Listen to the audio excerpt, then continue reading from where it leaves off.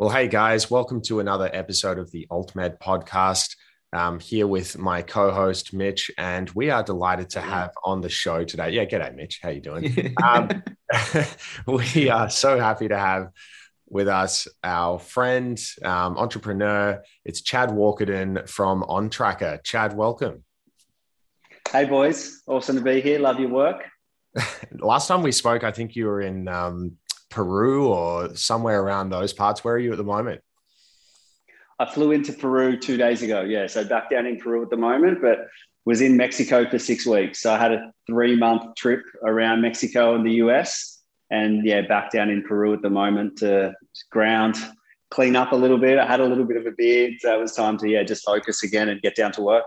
You were you were the sort of intrepid traveler look a little bit. I won't ask any more questions about that because Mitch and I are in lockdown at the moment, and I'm just going to get sad talking about your journey across Central America. So we've got a lot to tackle today.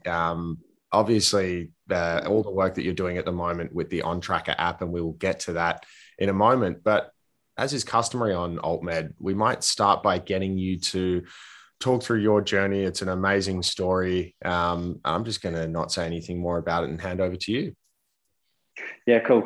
I think the starting point for this as well is that description of where I was, because I think it's super relevant in this space of what we're talking about and what we may go into as well, pre-existing assumptions, right? That the narrative that can exist around the things that we're going to discuss. And really then being able to demonstrate that it's not just a personal story, that there is knowledge behind it, and was on the other side, and then was able to then be placed in a position where there was the power change and the power dynamics as a patient that then makes you see things through a different lens. And then it's that lens which guides everything at OnTracker. So to explain that. So where were you? Yeah. So I grew up in Sydney, did Bachelor of Education, Bachelor of Social Work, worked in Department of Human Services. So a lot of background throughout uni and then post-uni, mental health, addictions, counselling, a lot of challenges that people were going through. Went to the UK, worked in frontline child protection, one of the most deprived areas in the UK. So a lot of the work was very intense and seeing a lot of different challenges. So a lot of, there was some murder cases that I took on, so some very high profile safety risks. And drugs and assessment was crucial to that. Yeah.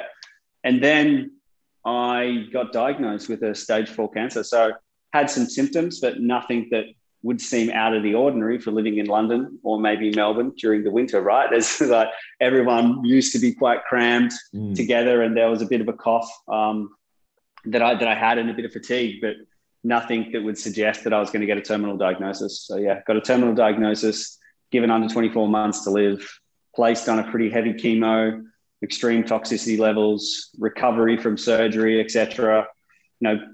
Pretty intense. I can keep on going, but let's explore it a little bit. Yeah. Very interesting. That's quite a common story. Unfortunately, we hear throughout, and we see lots of people coming through the cannabis system saying there's a wide range of reports and how people respond to that. And you see some people have that type of experience that you've had. And unfortunately, we see others that don't have that positive outcome in the end. And I think that brings it back to a lot of, I guess what OnTracker is trying to do in terms of collect the data to show, why that might be the case in certain situations. Is that correct? Yeah. And it links back to being in a situation when you're on a cancer ward and everyone's getting 4 tablets, and I'm already like working through all my symptoms, and I'm back to work and I'm feeling better. And I'm like, hey, I was where you are, not, and just being someone to share a little bit. But the information was so like I used to get all the time, Chad's an idiot. Chad's an idiot. And I'm like, when people would get diagnosed. You're an idiot. What do you mean? Because people would come to me, right? So before I did OnTracker, in the past, I used to work with people with cancer. Or if people it's very common that if someone has a family friend or someone going through cancer, they're going to go, hey, call Chad. And I'm going to make time to have a chat with someone to kind of give them as much sort of support as I can. Not give recommendations, but consideration of X and Y, and the reasons are A, B, and C and refer to different journals or different literature to support me to ensure that there's like an evidence base to these people.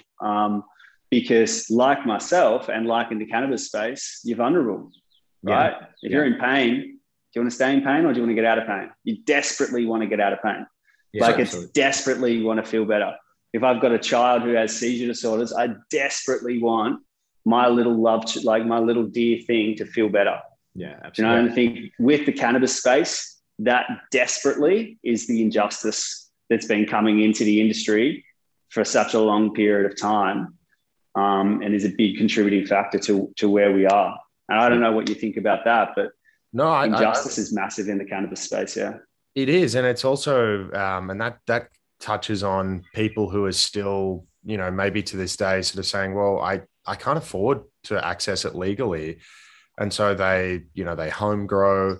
There's a lot of these sort of situations, and then they might find themselves at the mercy of a criminal justice system when they're, you know, trying to actually have their medicine. I want to just unpack one of the things that you touched on. So talk me through, in terms of where you were, I just want to get a sense of just how in the thick of cancer treatment you were. So what was a kind of a week in the life like for you back then? What were the side effects from what were you, sort of taking? Were you on immuno drugs? Were you, what was happening? Cool. Good question, man. Never been asked that. 2 years, so I virtually had 716 consecutive days on a drug called Mitotane. So pharmaceutical drug derived from DDT, derived from DDT. And as you know, DDT is a derivative of, Mitotane, which is a derivative of DDT and banned from human consumption in 1972. So that gives you an extent of what I'm kind of putting into my body. And I was doing that on a daily basis, AM and PM. Waking up in the morning and you've got these tablets in your hand, that get you sick. But you need to take them because you desperately want to live, right? So you're going to do anything that you can. So back then, I already tracked everything, which is how this all came about. Right. So before I got diagnosed, I had 9 months of data on myself. I was living in London. I was 29. I wanted to feel and look better and get through that London life. There's a big culture of alcohol in the UK, massive culture of alcohol, right? So working frontline child protection, how do you deal with stress? In many ways, you're in a trauma role, coming to a block of flats and there's a baby with its father having a knife to its throat, hanging out the window, and you're first on the scene to be able to work with the police. And you're pretty young and you're walking up to this and you've got to game on, because you can't arrive at that scene and the police are like, who are these two chumps that just came out of uni? You've kind of got to get there, act part of the team and do that service. But imagine what's going on inside if you're talking about your physiology. Yeah. Right? It's just like just firing. And if you don't have tools to go, well, if you don't have that actual awareness to actually think, whoa, what's going on inside of me is stress. You may say it in some ways, but there's no true understanding about what's going on. So after that awareness, it's, if there was awareness, then you could go down a different path. But without that, you're like, I go to the pub. So, when I first got diagnosed, do you drink? Not really. How many beers do you have? Probably 8 to 10 on a Friday night, and that's pints. And then by the third doctor, it's like, yeah, I'm a massive binge drinker, you know? So just starting to kind of see that the language was changing. So had 9 months of data about what I ate and how I moved my body. So then naturally, when my life changed, virtually packed up an apartment in a day, and my 4 years of living in London, just and had to come home. Now there were tests building up to that point, but there was a unanimous decision from my medical team over there you need to go home because of the level of care and they knew there was 20 centimeters by 15 centimeters, this tumor that was inside of me. Shit. So massive. And then the surgery that I had, I was waking up, for a month, I'd wake up and I'm sorry if this is too gory for some people, but I'd wake up every morning and my bed was full of blood, because I was just, the wound wouldn't heal. And so then you got changes to identity as well. You're over there 1 minute, you are living a fairly good life, traveling through Morocco and surfing through France, going up and surfing in Scotland where there's no one around and there's like a castle from the 13th century or something. And you're like, where am I? And then you come back to Sydney and you're the guy with stage 4 cancer. Yeah. Like that's for a lot of RPA, wherever. Yeah. It's, so how did you end up choosing the data points that you were collecting over that time period? Back then, it started at a very basic level, right? Like, what am I noticing? And I know the biggest things that I had were fatigue. The biggest things that I had was like chronic nausea as well. So I would, a day in the life, sorry, it's kind of been a long time to get to this, but day in the life would be wake up in the morning and I had a set breakfast. So at times, health for me was like a full-time job. So they told me, you're going to die. So what am I going to obsess about? How can I live? And how am I going to live? So then I had rules around how I would run my day. So I wasn't allowed any TV. I wasn't allowed to watch sport more than 2 hours a day. So 2 hours total TV and sport per day. No binging on any shows or anything like that. I'd need to write for an hour and a half a day. I'd need to do exercise in the morning, or it would be and yoga in the afternoon. And I used to surf a lot. So it was either surf one day and exercise, sleep with fatigue, and then get up and force myself to do yoga. And I know you're like, that sounds awesome.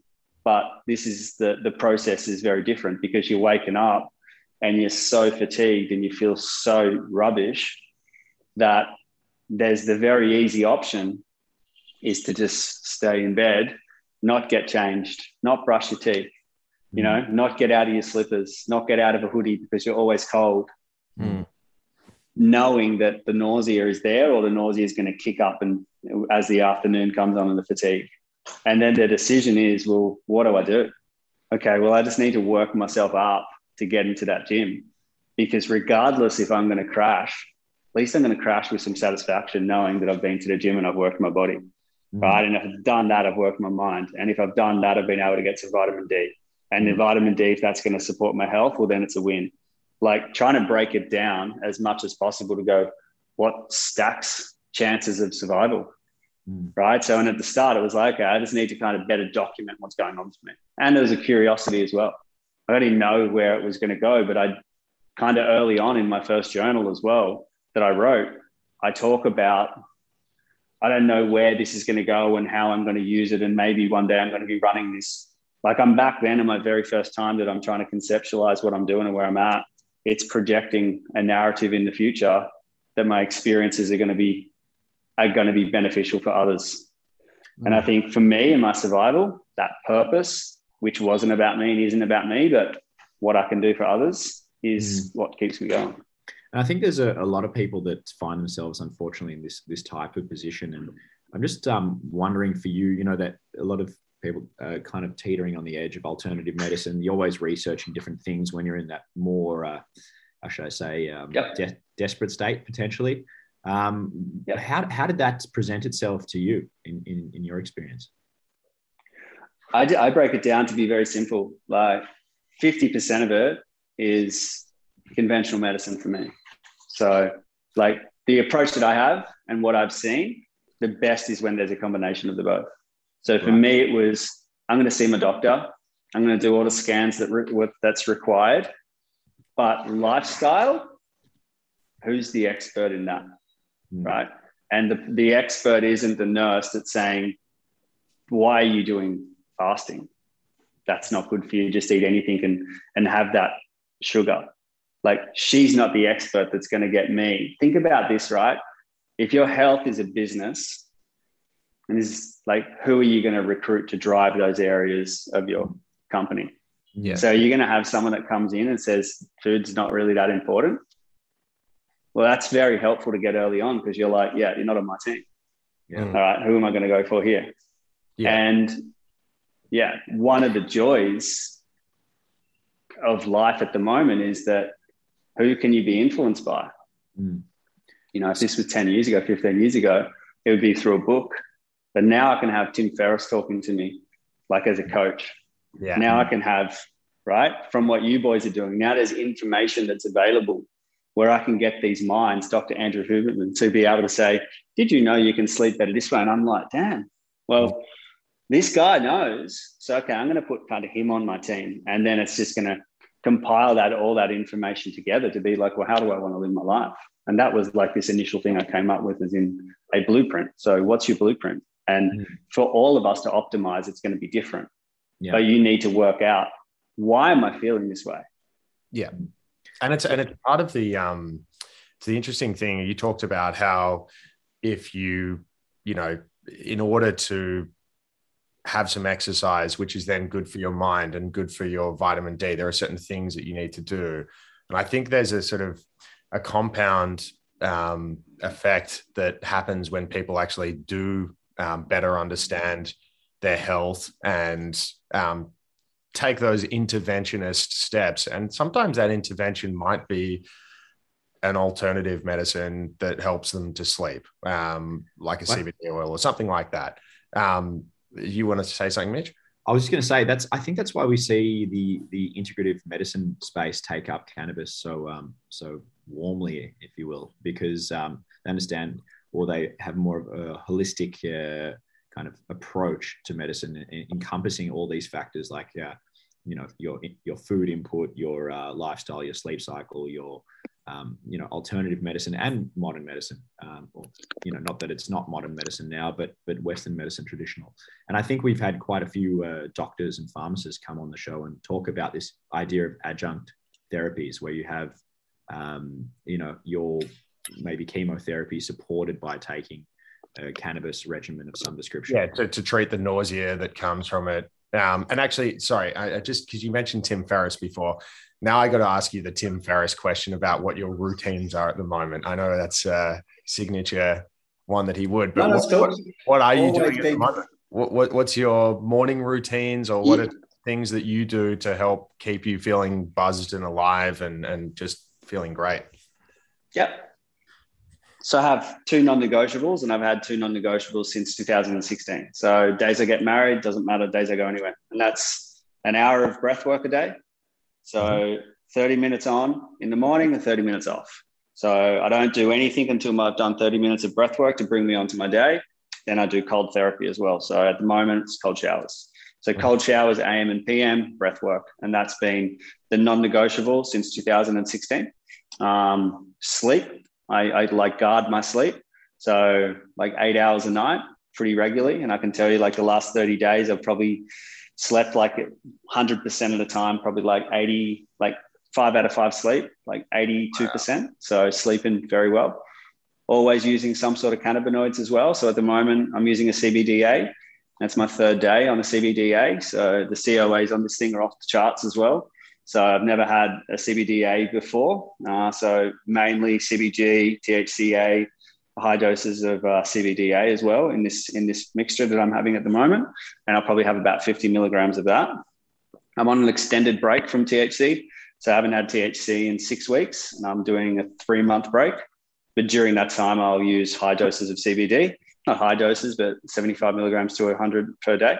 Yep. So that's kind of like my cannabinoids. And then movement. So probably do 5 days, some sort of training at the gym, or to be surfing. So about 5 days, and then try to do everyday yoga, but I'm probably at about 4 or 5 days a week.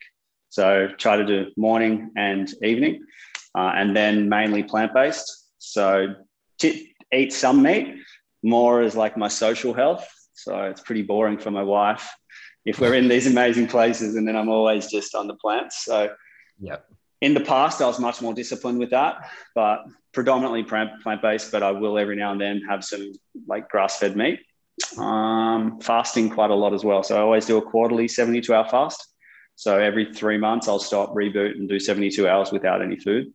And that's probably where I'm kind of sitting at the moment, exploring some other things, microdosing some things at the moment as well, if you want to get into that. So yeah, just looking at a range of different options at the moment.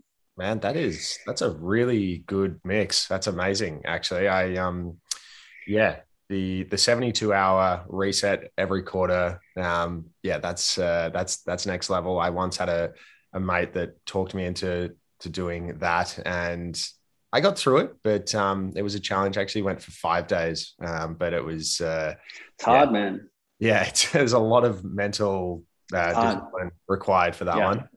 one. So let's talk. We can dive in now. I mean, that now that we have that footing of everything that you had come from, and I would say you, by the sounds of what you've described, you were a very data-driven cancer patient, and that has led to OnTracker. I know that there's been a few little things in between then, but if we can talk about your latest project, because it's really exciting. Maybe, yeah, give us an overview of for the listeners of OnTracker, the platform.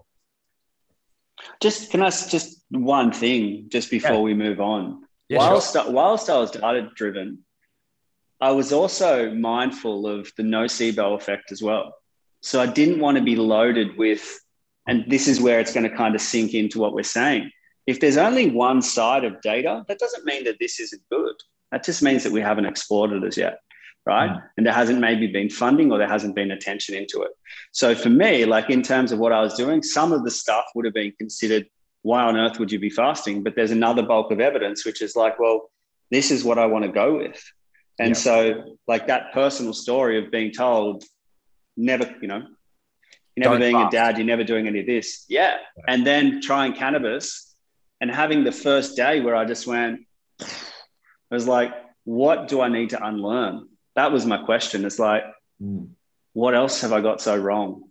Yeah. If I'm experiencing this, and if I'm doing that, okay, how am I going to unpack how I can make a change and what needs to be done? Because if I'm going into my doctors, and they're beautiful doctors and great people that, I speak the world of and have a very good relationship with, but when it was cannabis, it was like, you don't need to tell us that, And so then if that's me, white, educated, studied, knows the lingo, is researching, has a voice, but still doesn't have a voice, what chance do other people have of advocating for themselves? So then it was like, okay, this is how we're seeing it. The injustice that I spoke about before in the States, it's a different injustice, but pain, seizure disorders, cancer, mental health, what's all in common? They've been let down by traditional healthcare. Yeah. Fact.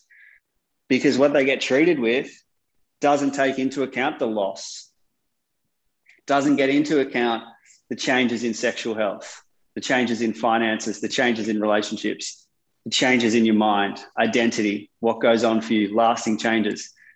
That's not there.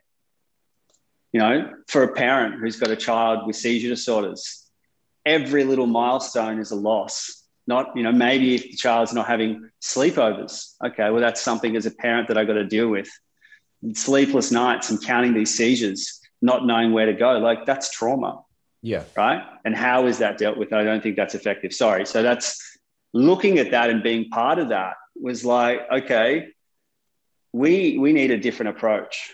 And everything that I'm going to talk about when the time is right is to be centric, because I want to speak equally. Like OnTracker is about changing the 3 Ps: patients, prescribers, and policymakers. And that's when the data piece comes up. Yeah. Because the flow of information, credible third-party information to be able to say, this is how people were being seen before, for example, right? There were 1,000 patients with a baseline of X, Y, and Z. Yeah. And we studied them according to this. They used this, and these were the outcomes. Then making a comparison and saying, and the other cohort, what we saw was the same, and these were the results. Then as the public, as an individual, then it's a choice to say, well, with this information, which isn't just hearsay, this is real data to be able to guide my decision-making. What decision am I going to make to feel my best and improve my chances of living better for longer? And that's what OnTracker is doing, collecting information, supporting people to stay on track, getting information that they're doing on themselves to kind of give them feedback first and foremost, and giving them the data so they're empowered with their decisions, and then collecting that, obviously in a way which protects privacy. And that's something the 3 of us spoke about on that call.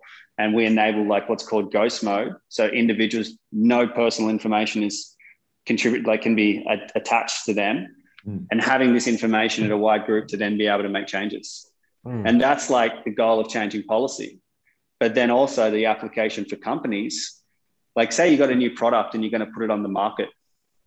This is an easy one. You can put it onto the market, and what are you going to be relied by, boys?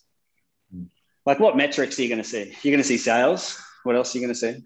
What do you look at? And what do the companies look at? New market. I mean, I look at what the existing competitors are doing. I look at other products, but yeah, I'm looking at that bottom line. I'm looking at marketing spend, how far that's going. Yeah, a few different things. Yep. But that marketing spend is going back to how many you're selling. Yeah. Right. So then it's metrics to be able to sell more stuff, which is cool. And I support that. Mm-hmm. But what's missing is, what is it actually doing? Mm-hmm. And every person will have for each individual. Yeah. With that. Exactly. Yeah. And the real world application of the guy who's doing meditation versus someone who's choosing to run versus someone who's doing plant-based versus someone looking at all these different strategies and then being able to group that together is where I think the shift in healthcare comes and evolves to then be able to guide people with data. What do you boys think? I know I'm doing a lot of talking. What do you think? I was thinking when you talked about how effectively, you had a voice and you were thinking, I say this not with any negative connotation. You're thinking critically about, the wide-ranging level of care that you're receiving. And I think one of the difficulties for, say, an oncologist or a treating doctor is that they base their professional opinion and their clinical justification for what they do for you to help you on the best information that you can give them. So exactly. Yeah. And On Tracker, this is what I think is the genius of it, is that it's good for everyone, because if a patient is actively collecting their own data about the quality of their sleep, the extent of their pain symptoms, and I know how broad the app is in terms of if you log on to it and you put in your mental condition, your physical condition, it has a range of questionnaires and things that you can do. And that's just so helpful for doctors, just as much as it is patients getting to know themselves. Oh man, 100%. And I think that you mentioned it so well. Like when I was in that cancer world and like people come to me with this debate, alternative versus conventional, what should I do? What should I do? What should I do? Like if there's someone I want in my team, it's my oncologist. Yeah. Because what he or she knows is the cancer. So I want to know a bit about that, but I don't want that to be my whole life, because if cancer is your whole life, what do you got? So what do you say to people? And that's not a good outcome. What do you say to those that say that, well, what about the data that exists, the clinical research out there versus, say, an individualized approach where you're taking those scores for that person each day versus a controlled study or the data that might exist out there already? Awesome. I'd say, okay, let's have a look at how effective microdosing THC is going to be for a mood disorder. And then I'm going to say, let's do a lit review. And I'm going to see what comes back. And you're probably going to have one small study from Italy. And then we're going to say, but why isn't THC and microdosing this talked about in terms of mental health? What is even microdosing THC? Because there's no data there.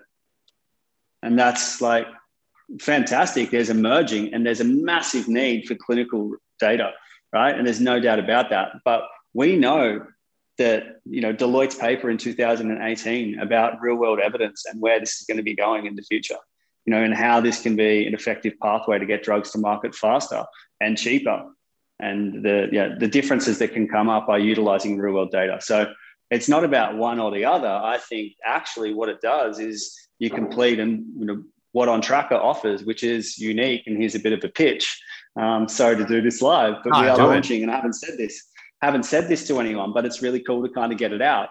In our infrastructure, what's occurring is the capacity now to conduct phase 1 to phase 3 clinical trials. Wow. Right. So what we've been able to do from our lessons and learning thus far is to not build new tools for researchers. We've now taken the gold standard in the research world And the tools that would be available to be able to monitor those studies, they're still able to utilize those same tools. But what we now offer is the UX and UI of OnTracker, which can be customized with different branding and the white labeling, et cetera, but also it is a good experience. Compare our app to what else is out there in terms of ease and how you can boost retention by taking a study directly to the patient. Like that's as of a massive advantage. So we're kind of giving patients this unique experience here, and then researchers what they're already used to. Because no one, things are good that are new, but people don't want things which are super new. So it's kind of like balancing that. But then you run a clinical trial through it. And if you were doing it the old way, because it is an old way, that would then finish, right? And like myself is a perfect example. I'm still on a clinical trial, but they don't know what I do in my life. Now, if I could opt in, would I? Of course I would, because I want to be able to utilize what I'm doing to be able to support others to move forward. So the capacity is then that rather than just finishing, what we've got to think about is psychology as well. And if you've been utilizing something, to not forget the days that you take your medicine, to be able to give your doctor better information. So when you walk in, you felt listened to, and your doctor's like, okay, I've kind of seen what's going on for you so far, and everything's going great and you're on track. See you next time. Like that's a really good patient. Sorry, yeah. No, I was just going to say, and for those who, maybe haven't used the app yet, what kind of things do you gather? Like what are or just give us a summary of the main kind of things that you'd be looking for. Everything in OnTracker is a data point, right? Everything is a data point. So what are we most interested in? It's cannabis medicines, right? But then also what we're interested in is the interactions with other medications. And the big thing that you need to be mindful of is what's the play? Is the play data or is the play patients? And if you're going to have a patient-centric lens, which we have, and our decision-making is what's best for patients, sometimes you've got to sacrifice the quality and how, you've got to make it harder for your design and your team to be able to get that data. Because if you customize everything, the patient experience misses out because this isn't mine. Because what we know from software with patients and what we've been able to learn thus far, it needs to be personalized. Just like any programs in the real world, if we're going to have an impact with patients, it needs to be personalized and tailored to their life. So the tech needs to be as well. But if you do too much personalization, it makes it harder to get the data. Yeah. So that's that continual balance of we're a data company. There's no doubt about it, data and research, but it's patient-centric. And I think there's a good mix of qualitative and quantitative data points. 100%. So yeah, it's a mix of qualitative and quantitative. Yeah. And we get cannabis, interested in other medications, quality of sleep, biometrics. So looking at STEP, looking at HRV. You want to get different questionnaires as well. So we have validated questionnaires to be able to demonstrate what is actually going on for an individual, giving the patient super easy tools that make sense to their doctors. And then also looking at things like capturing seizures. So we have 5 different taps for parents in 5 taps to capture high level information about seizure activity for their child. So to make that super easy to capture that information. And then we're going into we're expanding into this area, which is going to be capturing the experience as well. So we're going to have a much richer data set because at the moment, what we're focusing on is those different areas. And we've got a dosing system that we launched, so it measures titration. So we're measuring titration and capturing before and after scores as well, and then allowing users to titrate up in a day because looking at the experience of a user. I know I'm talking way too much here. No, we love it. We love it. But when I listen to you speak about that, it does sound like it has far-reaching applications. Like it could be well beyond cannabis. We could imagine, as the psychedelic kind of alternative therapies emerge, this could be used for psilocybin or MDMA or a multitude of different things. Well, let's think about this. In cannabis, there's a dosing problem. In psychedelics, there's a much bigger dosing problem. Yeah. So if we're solving a dosing problem, there's widespread utility. Yeah. Amazing. And so the other thing I wanted to ask you is around the analysis of this data. So in terms, is that something you're doing in-house? Is that something that you're gathering up and doing it with your team as well? So there's a number of different things that we do. We have different white labels that we have that is like an ecosystem of data in itself. So what OnTracker can do for other companies is do the R&D in many ways, right? Because if it's looking at product formulation, et cetera, the information is captured in the ecosystem, which is, de-identified, et cetera, goes to in these different white labeled ecosystems where no one else has access to that, but there's a license to that data. And it's good to be super transparent about it because it's, in the past, data has been something that's dirty. So the best thing is to talk openly about what's kind of going on. And then what our intentions are is to link up with an independent third party. So we're looking at a university first and foremost to independently go through some of our information and then release that. So what we're looking at is being super credible, and we're agnostic in the industry. So what we really want to be able to do is pull out some insights and make that available and free, so patients, prescribers, and policymakers are able to then have a look at this data set. And we'll do that for a little bit of time before we consider what our options are moving forward and how valuable that is. That's awesome, Chad. And just conscious of time, but I do want to say to everyone who's listening, if you haven't got the app, and I know there's plenty of people that do, but please, just download it, have a look at it. I know even for somebody who's not taking any medications at the moment, you can still have the app and just use it to track your sleep health, all those sorts of things, right? Yeah, for sure. Definitely. And it's based on an idea of asking yourself the question, particularly people, it's a perfect time in lockdown, right? Like we can all lose a bit of focus at times, and uncertainty can build up. And what's very important is to have a focus and to go, well, how am I feeling at the moment? Because if you have that awareness, you can take action. Because if you can kind of identify what's going on for you, you can then go, okay, well, what do I want to do about it? Well, no, it's so exciting. We love the platform. And one of the great things about having a tech entrepreneur on our show is that we can hopefully, if you've got time in I don't know, 3-6 months down the track, we can check in with you and see how the platform is evolving. I know it's already been through so many upgrades. You very actively take on feedback from patients and everyone, and it's just this process of continuous improvement. So we're really excited to see where it all goes. I know it's really taken on a life of its own. You've been great to set aside some time. I don't know what the heck time it is over in Peru right now, but it's nearly bedtime, or what's the situation? No, it's all good. It's all good. I know when Australia wakes up. So I do one day in the States, and then I do my second day when Australia wakes up. So yeah, it's long days. Well, yeah, thank you so much for jumping on the show. We will endeavor to check in, I think, in the months ahead. I really want to hear more about how the platform's going. To all our listeners, if you like what you're hearing, please hit like and subscribe wherever you're getting your podcast feed, and you will get fresh AltMed episodes when they drop. But for now, we say to our guest, Chad, take care. We'll speak again soon, and all the very best with OnTracker. Awesome. Can I say one thing before we finish up? Of course you can, Chad. Sorry. I just want to say, I know I've spoken fairly transparent about data and what it's done. And I think just to say, I'm so happy we need to have total transparency. So first and foremost, I'm happy that we've been able to dig into that. I appreciate the opportunity first and foremost. If anyone's got questions about what we do, please ask us in any way, or bring us on for a debate, or whatever needs to be done. And secondly, if you haven't looked at OnTracker, or you have, go back and have another look with more curious eyes to see those updates as you've seen, and give it a trial and see how you go. That would be the last thing. Sorry, boys. We love the transparent approach and the enthusiasm. Our listeners, a bit of energy, eh?